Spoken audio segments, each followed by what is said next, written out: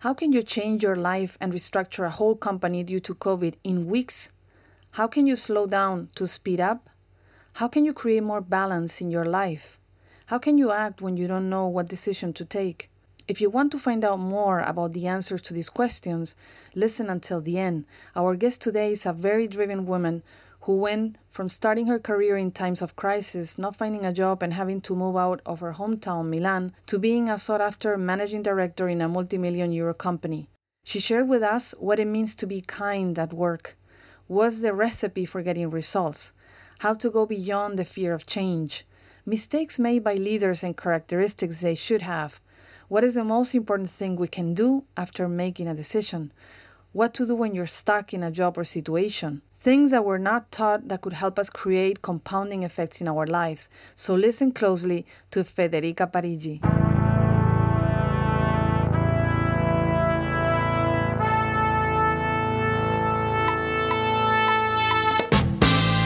Have you ever wondered what makes people capable of creating changes that impact their lives and the world around them?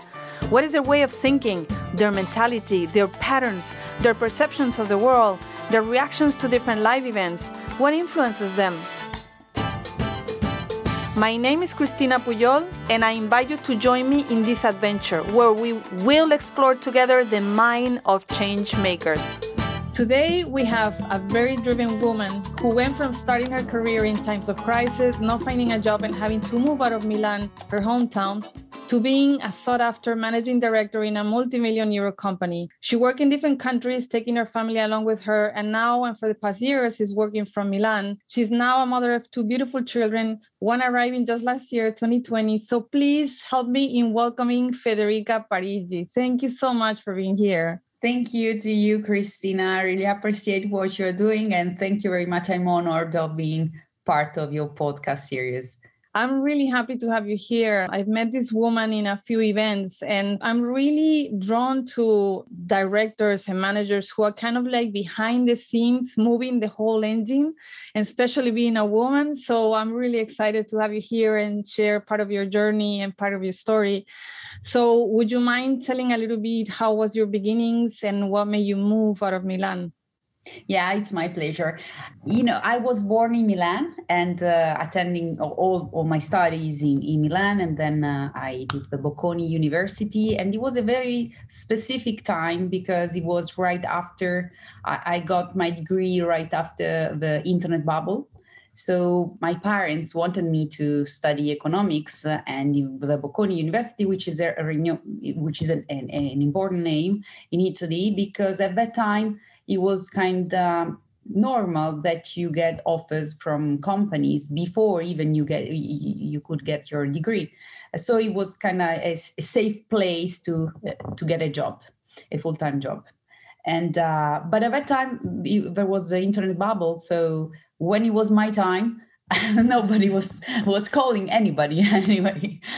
So I started sending my CVs in Paris and in London because I wanted to develop an international background.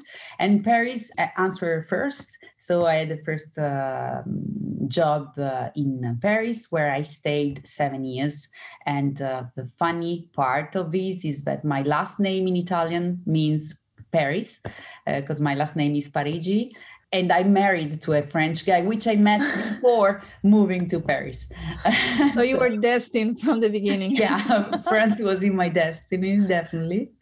Spent 7 years then. And then I decided, I was working in software companies in marketing. And Alfio Bardolla, which is the company I represent right now, was my customer at the time. And then when I saw that there was a job position open in marketing as a marketing director, I immediately contacted him saying, okay, I would like to get back to Milan for personal reason, basically. And then we started working together. How was your change from Milan to Paris? Like at the very beginning, it's a new country, it's a new language, everything is new.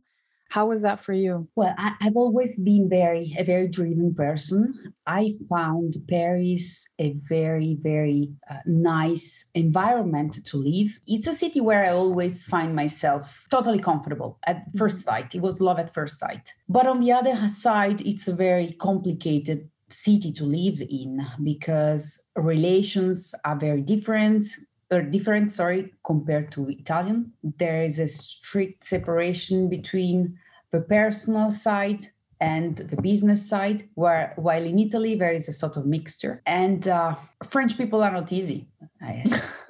I can say that, being married to a French guy.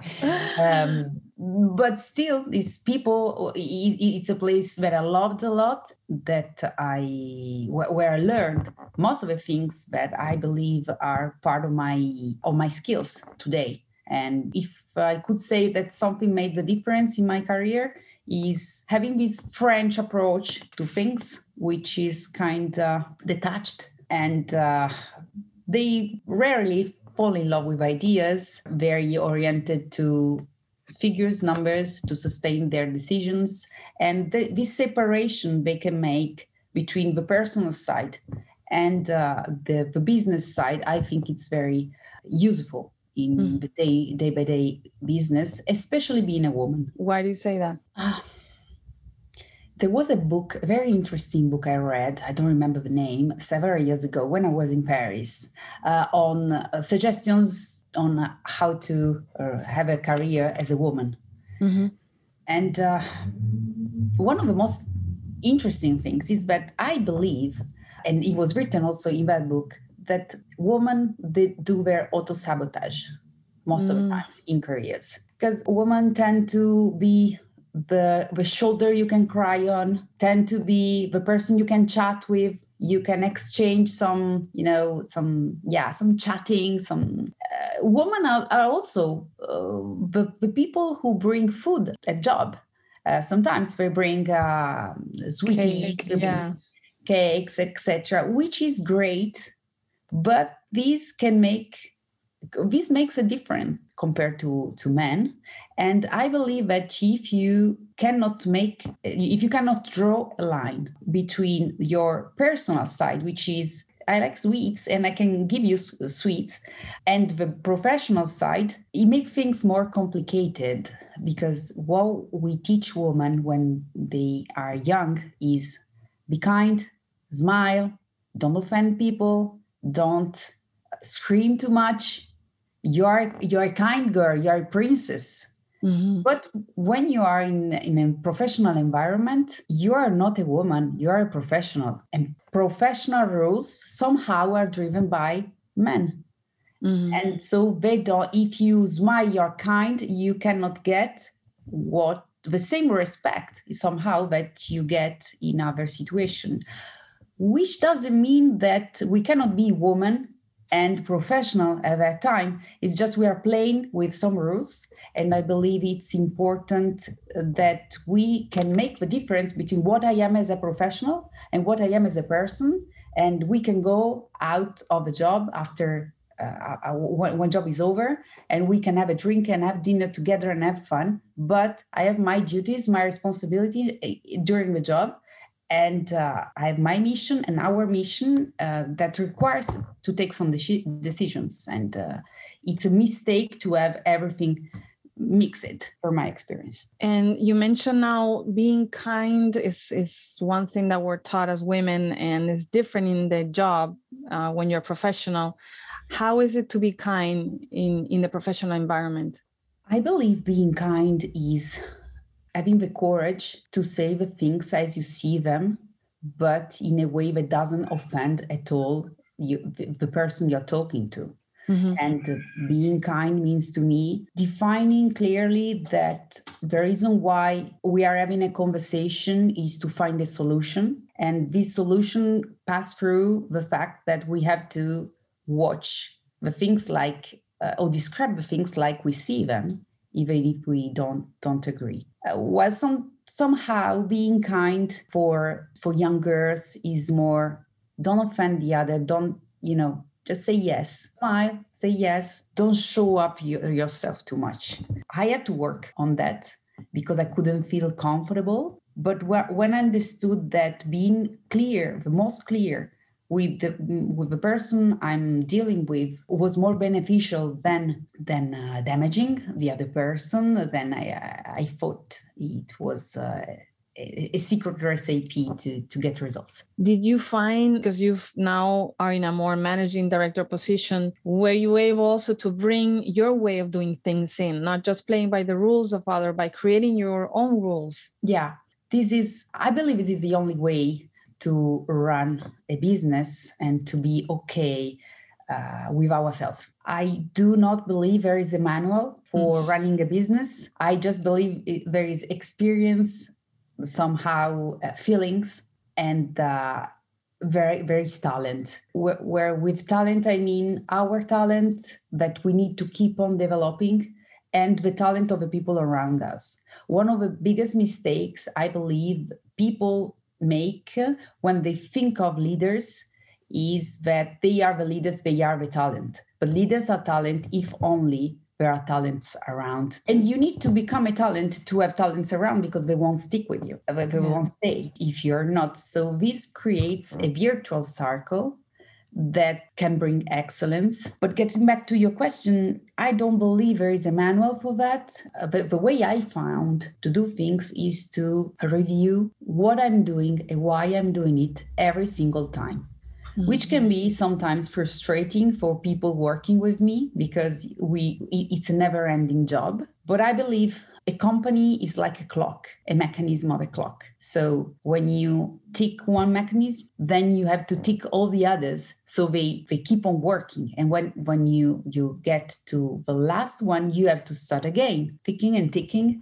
And in this way, we get the small improvements. There is a rule, the 1% improvement, which at the end, 1% multiplied by 1% by 1% can make a huge impact in your results. Compounding effect. Yeah. Yeah, it's interesting, because I think as you experience, you learn. And then the good thing is not to get stuck in one thing, but to keep learning and to keep improving and to keep observing and to keep, like you say, tweaking all the things around your company.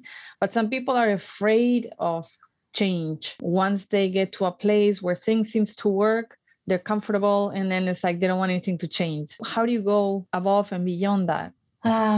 It happened to me as well. When COVID arrived, I was running a profitable business in seminar business. We are in the seminar business, running events, live events in hotel rooms and congress spaces that were rented. And we knew we had to develop the digital side of this business. But I was pretty scared, because we were having a 13 million business with live events, and adding an online alternative, I thought it could crash my business or change it in a way I couldn't control.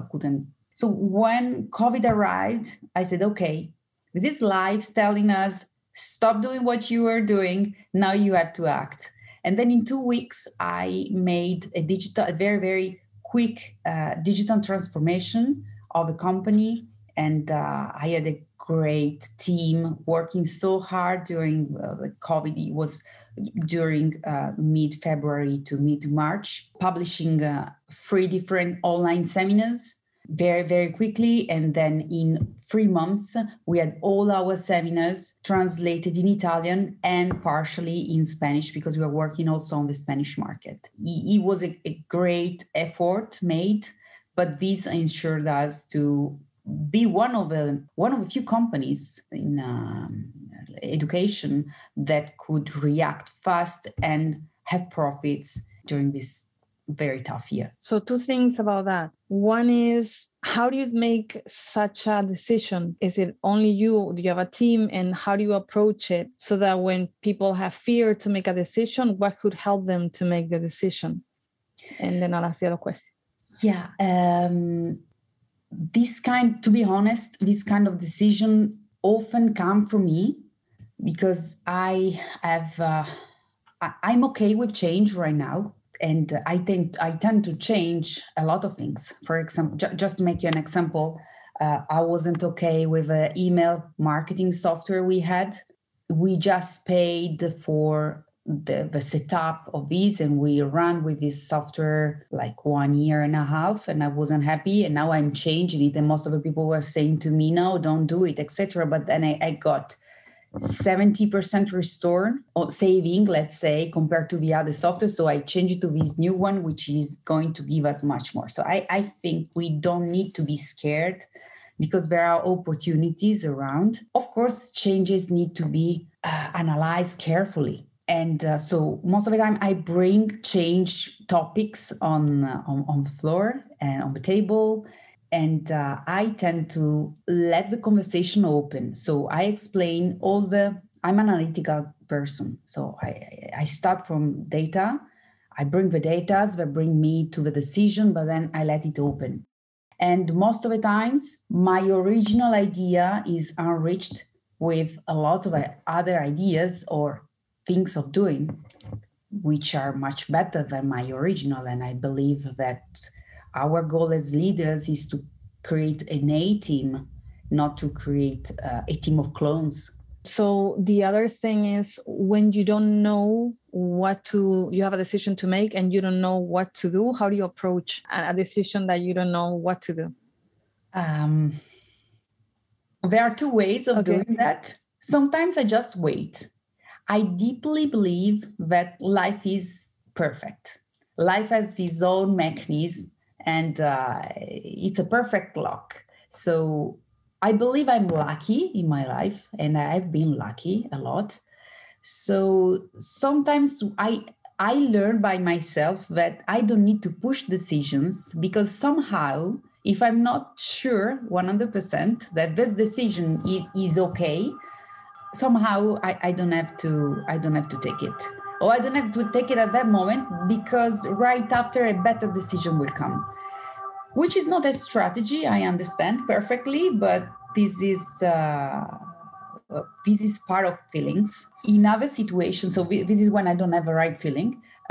When I have a feeling, instead, I just do it. And Alfio Bardolla, which is the founder of a company I work for, and it's a mentor to me, a great coach, once told me something which sounds basic, but it's so powerful. He said to me, but you're going to take this decision and you're scared of it.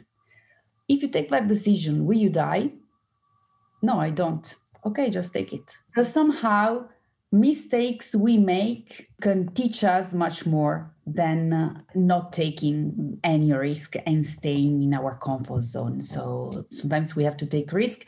I think the only important thing is not whether we are taking the right or the wrong decision. The only important thing is, what did I learn? And I believe a leader needs to look back every single time and say, okay, it was a good or a right decision. Have an answer and make a list of what could have been done better. What are the lessons that we have learned? Because this is the only way we develop our talent, and we teach something very important to people working with us, which is don't divide to take risk. Risk are part of our life. Even I get out of the house and I cross the street and it's risky. Yeah. So the solution is not staying home. The solution is look around and keep on your way. Yeah, and I think that's applicable for everybody. Do not avoid making decisions, taking risks, but always learn something. Even, if it went well, you have to learn something too. But especially when you did something that didn't go right, then really look for the learnings, because there is amount of learnings there for the next step that you want to take. So, yeah. Exactly. Yeah. And sometimes they are very costly learning to be. And sometimes they are very cheap at no cost, free learnings. And we should take them every single time. Yeah. And sometimes I think it's a big learning. If you trip big time, it's clear, like, okay, there's a lesson to learn. But even sometimes it's a small insight that if you take it, it will make you grow so much more the next time. Yeah. It's a really important message. And you shared with me last time we spoke that you were working with Alfio and then you were not happy. And so you quit. How was that decision? What made you quit? Well, I don't consider my job as at the time I was marketing director. I have never considered my job as a 8 to 5 job or as a duty. I did it with passion.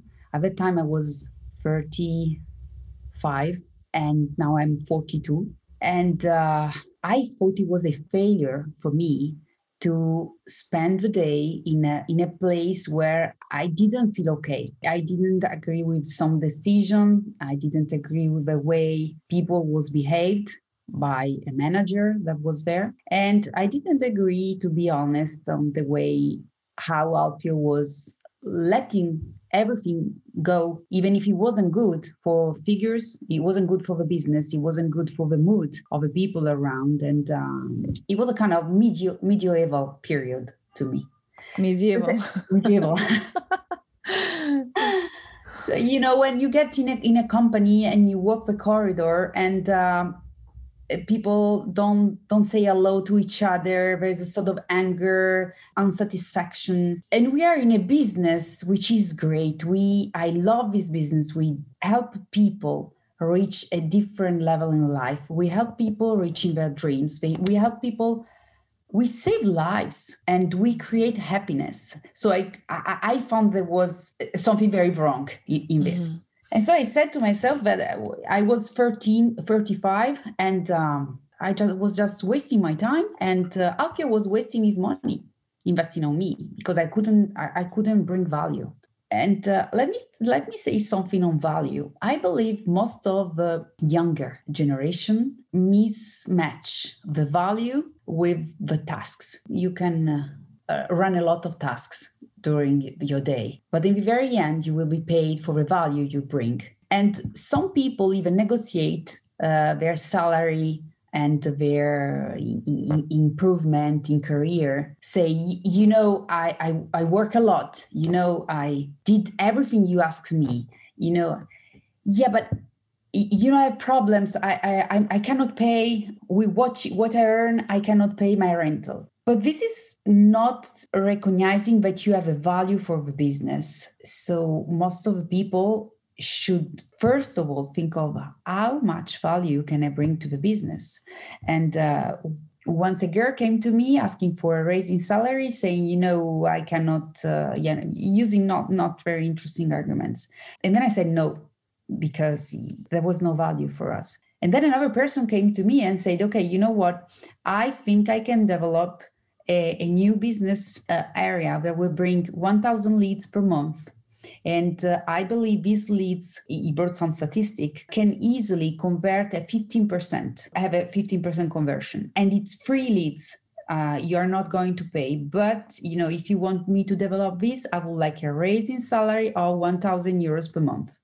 And I said, okay, it's never a matter of budget. It's always a matter of projection. And so there I thought Alfio I couldn't add value. And then I decided to move to Switzerland and found my own company in consulting. And I thought it was a nice place. I had a newborn baby, She was 2 years old. And my husband has always been very, very supportive. So he came, of course, we moved our family there.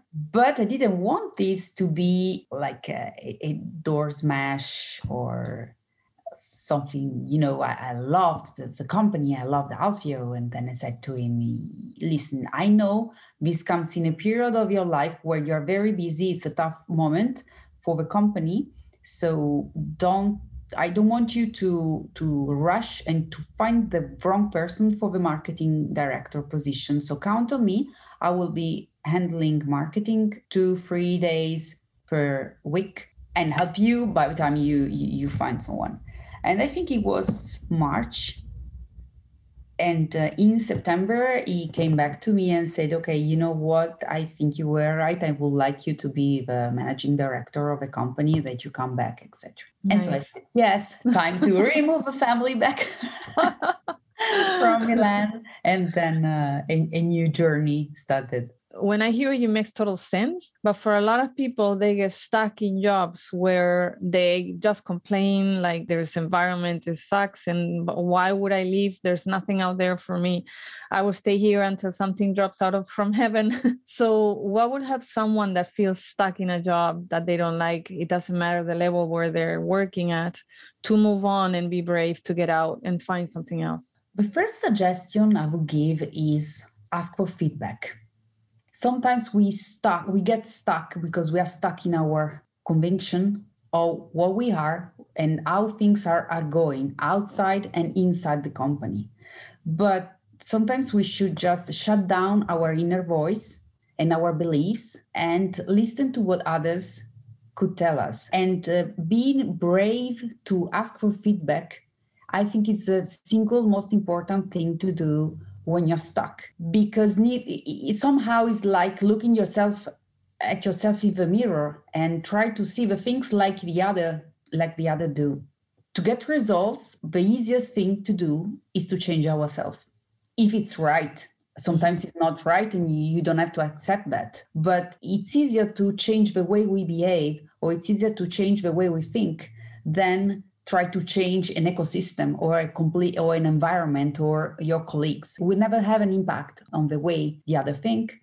So I believe it's the single first thing to do. Also because it could be that there are behaviors that are not effective and we don't see, that we maybe bring in a new journey, in a new company, if we find a new one. I know a lot of people that replicate the same behavior and they get exactly the same results, which is somehow what Einstein said. It's crazy, the definition of being crazy. Yeah, correct. Expecting to have different results. That's the thing, actually work a lot in coaching. But in your experience in your own life, what makes you question your beliefs? Because that's the first thing. Because sometimes we cannot see what we cannot see. So how do you tackle that in your own growth?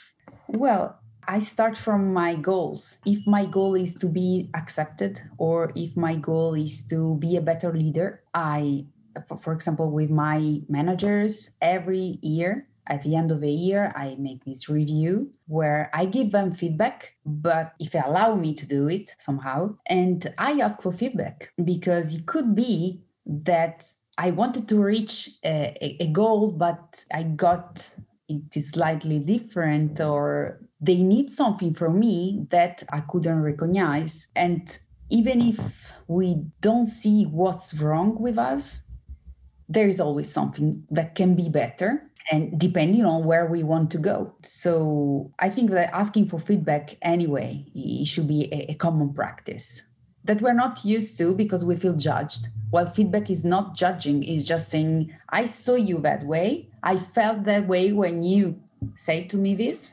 And of course, you're a coach, so you could teach much more on how to give proper feedback to people. It's something that we can all learn, how to give better feedback so that it's really useful and it's not just bitching about somebody. Yeah. And I think, a lot of people don't know how to do that, and they just get into the complaining and not in the constructing. And there's a big step from one to the other. And one is really helpful and the other one can be really damaging. So, but it's a good point what you're saying, that it's good to hear the feedback, but never forgetting also who you are. So being honest with yourself about also your own goals to see whether you're going in the direction that you want. Yeah. And then don't be scared to ask to your managers or to people you need to ask eventually, what should I do to get there? I want to be the leader of a company. I want to be the manager of a company. I want to be whatever. I'm not there and you're not giving to me this position. What should I do to get there? I believe maybe I told you before, I always felt lucky. So maybe I'm living in a sort of bubble, but I believe outside there is a lot of people that want to have good things for the people that work for them. And I believe there are a lot of entrepreneurs, if asked, could say, you should study more, you should learn that language, you should learn how to be a leader, you should do things. And I believe nothing is free in life. There is a price for everything. And sometimes people complain but are not willing to pay the price. Mm-hmm. Yeah. So complaining will never help. Asking can help. That's a good point. So pay attention, everybody. Ask. Ask. Also, you've switched and now you are a manager. So now you have to hire people.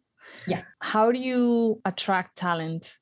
Well, talents are difficult. Because talents stay with talents. If you have a guy playing in the Champions League and you put it in a team of C players, he won't stay because he will get bored. But talents need to feel like talents. So you need to have, as much as possible, create an environment where they can express themselves. It's easy when you have a small company. When a company starts to be more structured, then there is always a trade-off between I want to let you free and add the most value to the job, but I would like you to do it in a way which is predictable and that sticks to the plan. For example, in terms of sales, the goal of our salesperson is to sell very high level products like a 24K coaching program. While what the business needs is that you enlarge the basis, so you sell also lower price. So it's difficult. Have people running the way you would like, feeling free to express themselves in the meantime. And I think talent attraction is something very important for every company, and too many companies underestimate the value of having people that are brains at the table. Remember, this, it is said, and I think it's really true, if you are the clever person in the room, you are the dumbest. You're in the wrong room. Yeah, you're in the wrong room. Yeah. So to attract people, you need to think. You need to create an environment that they feel comfortable with and what they feel they can add value to themselves, and they can add value as a reciprocity. And on the other side, you need to put the management and yourself in discussion constantly in order to have people that can discuss your orders, can discuss your ideas, but that is okay. And somehow I believe that this will make the difference more and more in the future between companies that get results and companies that stick to the results they have and they implode. Implode. So either you grow or you implode if you don't figure out. And what is that you enjoy most of your job? Well, I love a lot of things on my job.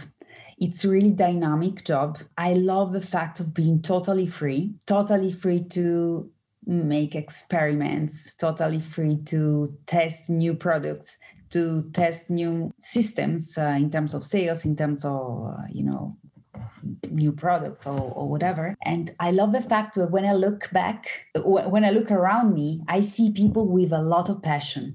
I live in a passionate world, and this makes all the difference. There is no people complaining, and if they complain, very quickly they quit, because it's an environment that pushes you away. I'm surrounded by people who want to get results, who want to make the world a better place, that is really sticking to our mission.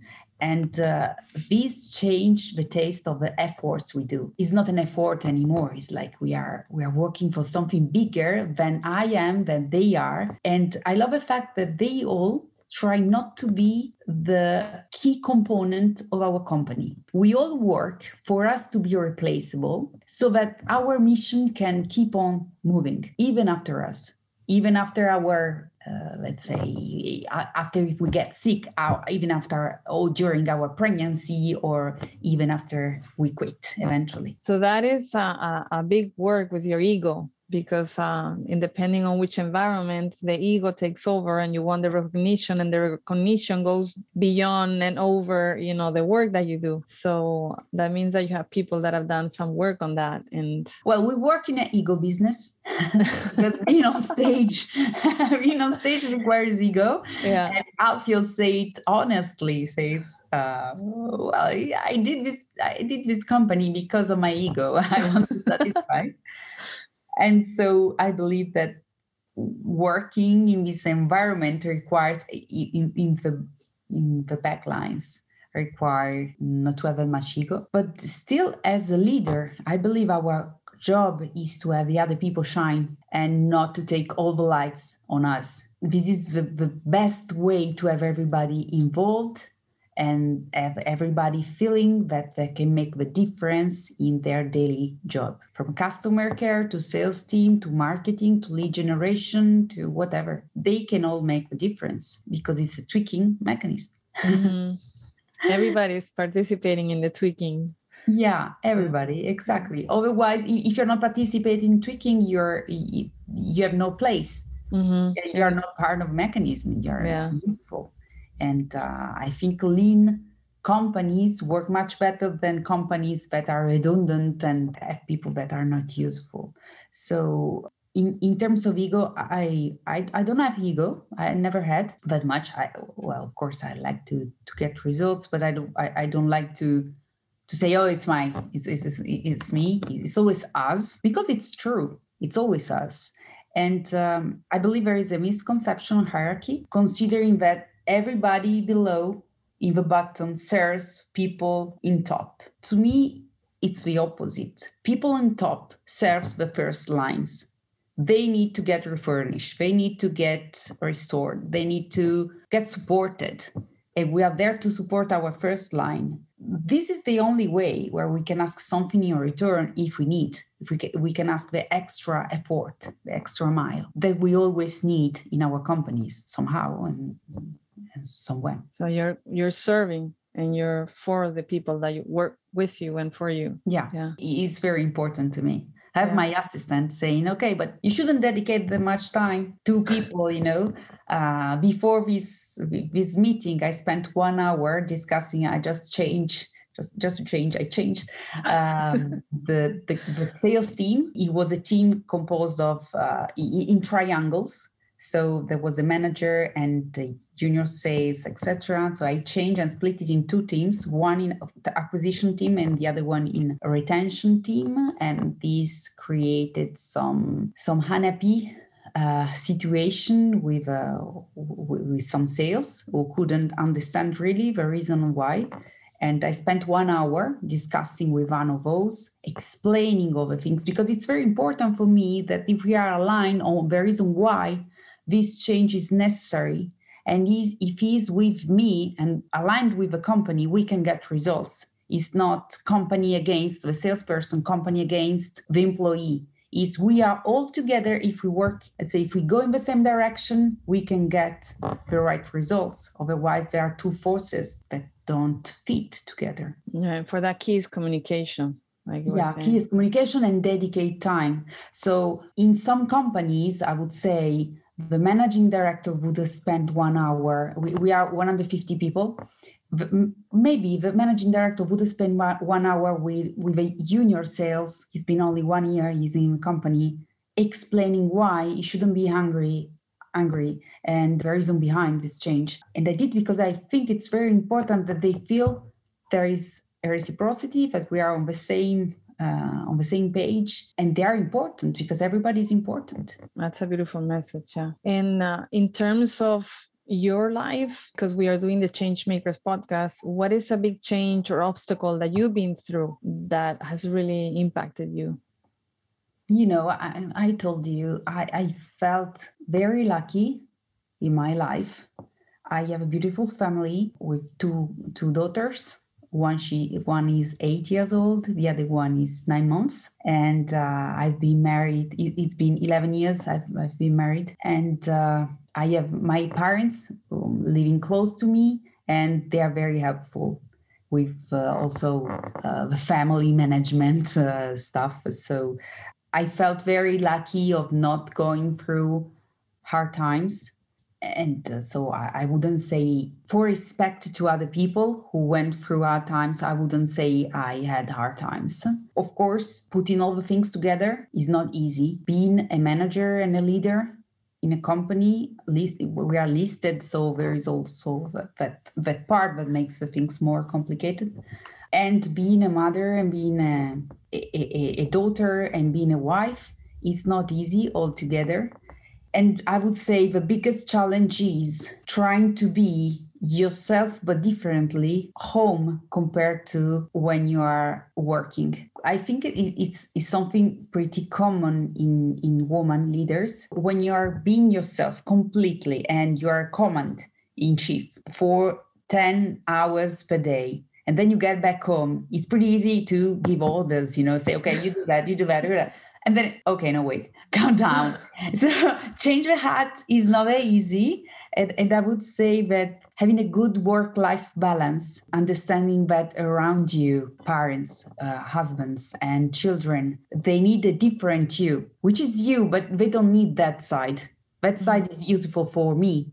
and is useful for the company, but is not useful at home. I think it's very important egoistically for me, because there I really can serve my family, can be useful to my family. And I think there is a beautiful message also for my daughters. But you can be whatever you want, and you don't need to choose what to be. And I think it's the best way to feel more complete.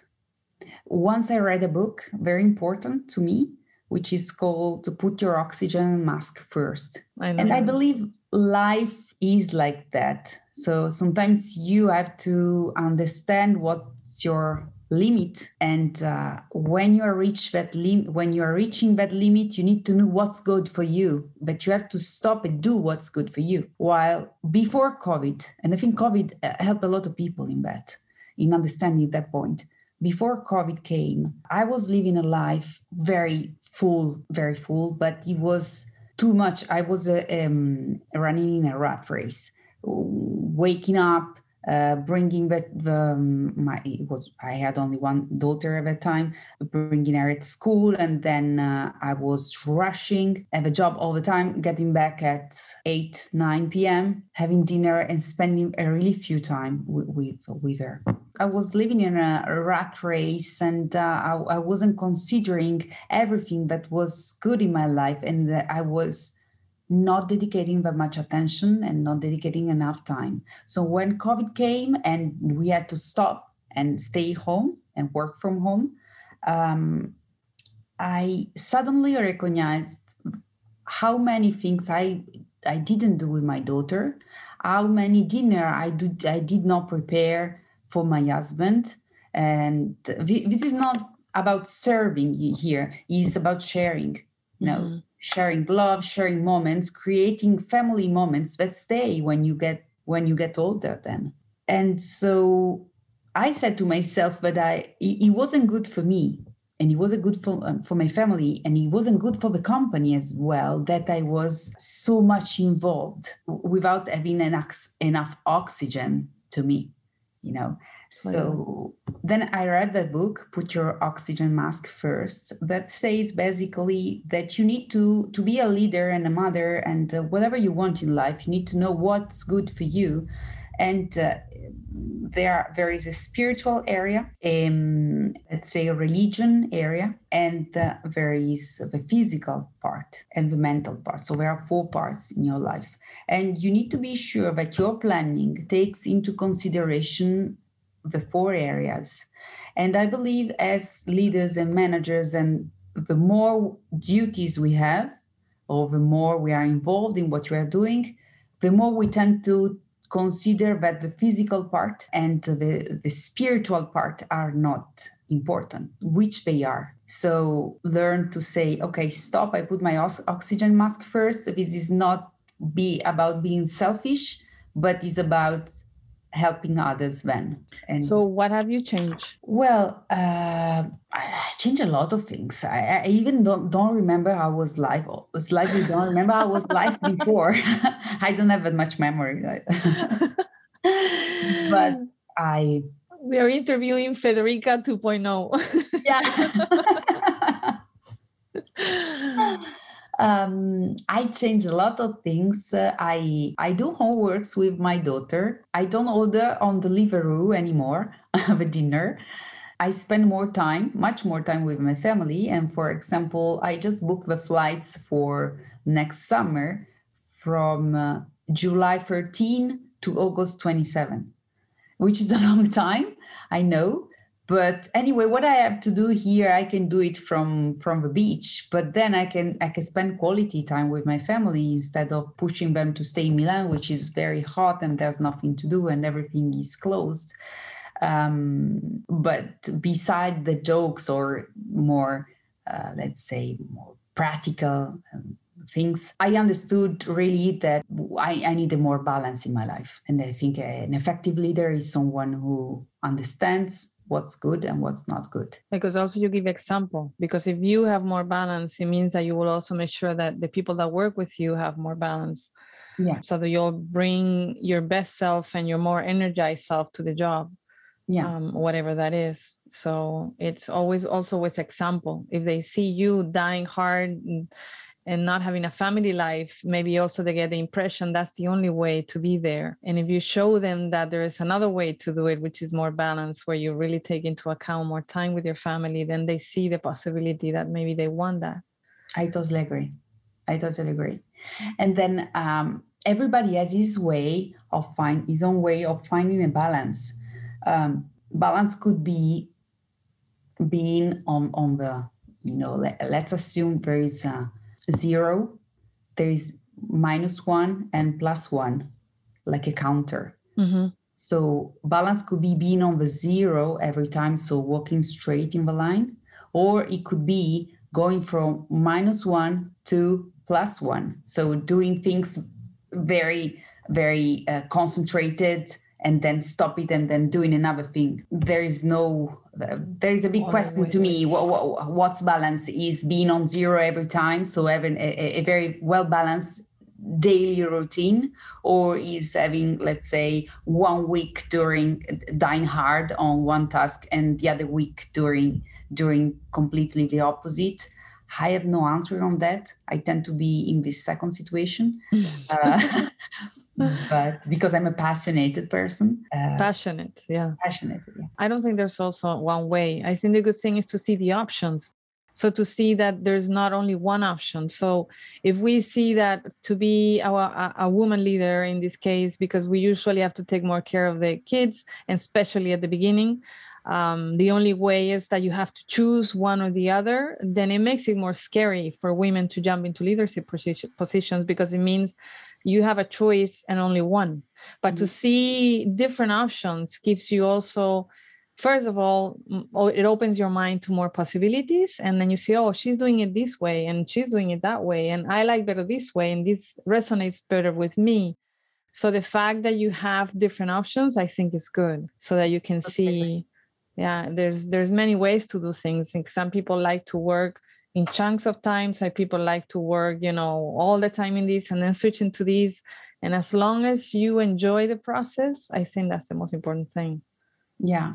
And then you have your emotional bell saying, okay, now you have to stop. Now you have to consider another aspect that you're not considering right now. But anyway, everything starts by knowing ourselves and knowing what's good for us and what's not. How is your day, like a single day? How do you manage all the things that you have to manage? Family, motherhood, director, all the employees, and how do you manage it?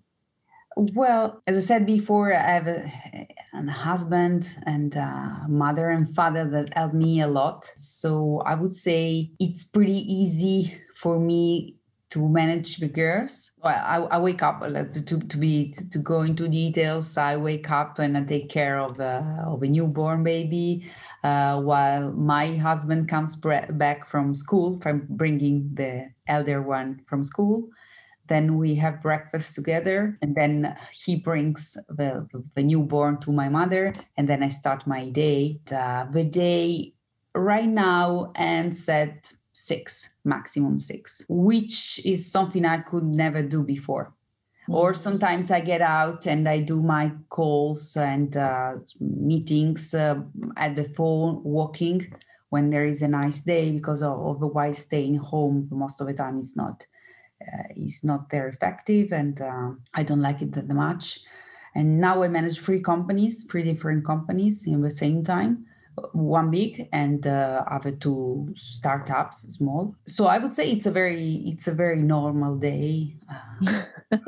Very normal day, nothing special, except people around me who help me have a focus on what I feel I have to do. I know for a lot of people, it will feel overwhelmed, like, oh my God, mother, and this, and the job, and the direction, and da. What keeps you not being overwhelmed? Because it's my passion.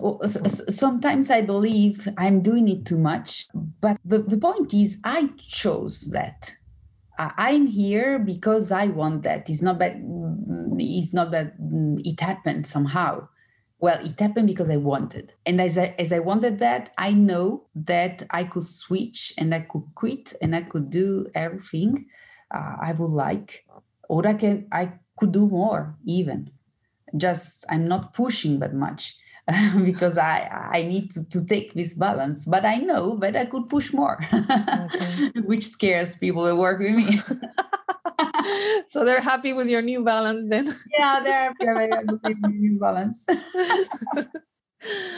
What was your mindset to bring a company you were sharing from 1.5 million or something like that to the 15 million? How did you do that? Well, I learned a lot from Alfio. We were performing at 1.5 million, and he came to me and he said, okay, we can make 3.7 million. And remember, we had the 5 previous years having results around 1.5, 1.7 million, not higher. So it was more than a double in results. So I looked at him and said, but how? How did you do? Oh, it's no problem. You just make a plan. And he was such a basic answer that I look at him and say, you're a genius. Because he pushed me saying, don't ask me how. You can find a solution. There is always a solution to have a compound effect. There is a book which is called Domino Effect, which requires you to ask you a question. What's the single domino piece that if you hit that domino, all the dominoes fall down? So I started asking myself, what was the single driver of our company that could make a difference, which if I multiply that element, I could multiply the results of the company. And I figured out that there were 2 main indicators: number of leads generated per month and number of sales handling those leads. So I started investing more in lead generation and I started hiring people. In that year, we hit 3.7 million. The year after, we hit 5.6 million. The year after, we hit almost 10 million. The year after, we hit 13 million. And then COVID arrived. COVID came and we hit 7 million. Wow, still very good. With the same margin of the 13 million. Wow. So it was good. For investors, it was a good deal. So you found the peace. Yeah, I found the peace. Yeah, of course, peace change in the meantime, but this is to say that sometimes we get scared because we tend to consider, I used to trade, I used to work in trading, and in trading, there is a back testing function.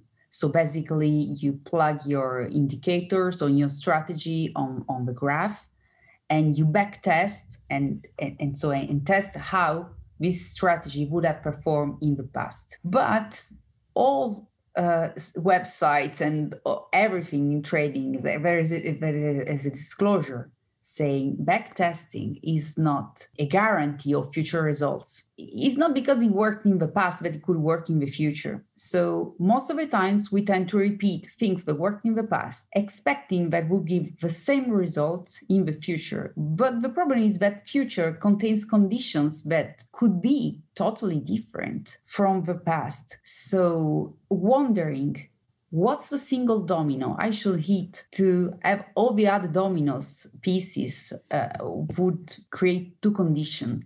The first thing is we put us in the position of doing the things differently. The second condition is you tend to consider the most valuable piece in your strategy instead of working with tactics, which is one of the reasons why we don't get compound effect. We don't work on a strategy. We don't work on the most valuable element in our company, but we work on small tactics that bring results, but maybe not the massive impact we need. So it's making a distinction between strategy and tactics. Yeah. Okay, I think sometimes we confuse them as being the same. Yeah, which is not. Even in life. Yeah, even in the tactics that you use for something, it might not be the strategy, and you have to look at the strategy. Yeah, I will spend hours talking with you, but I want to be respectful of your time. I just want to ask you one more question. What is a change that you want to see in the world? This is a tough question. Big question. Well, there are a lot of things I would like to change. I would say the most important, I would like the people understand that there is a huge difference in what we do, in what they do. Not every task has the same value. Not every action or every thought has the same value. And I believe at school and in families, they don't teach us to separate things, separate thoughts, and distinguish what are thoughts that have a high emotional value and high money value, or high value anyway, from thoughts on tasks, on things that do not have value. And since we are not used to make this distinction, we don't work on things that really count for us. And so I see people living life that they are unsatisfied with. I see people living in conditions that they're not fair to them. And as I believe that most of the conditions we are in are generated by the way we think, I believe I would love that there will be a school or a system that teach people to understand what has a value. Even in words, even in your relationship, even with your friends. Yeah, this is a massive change.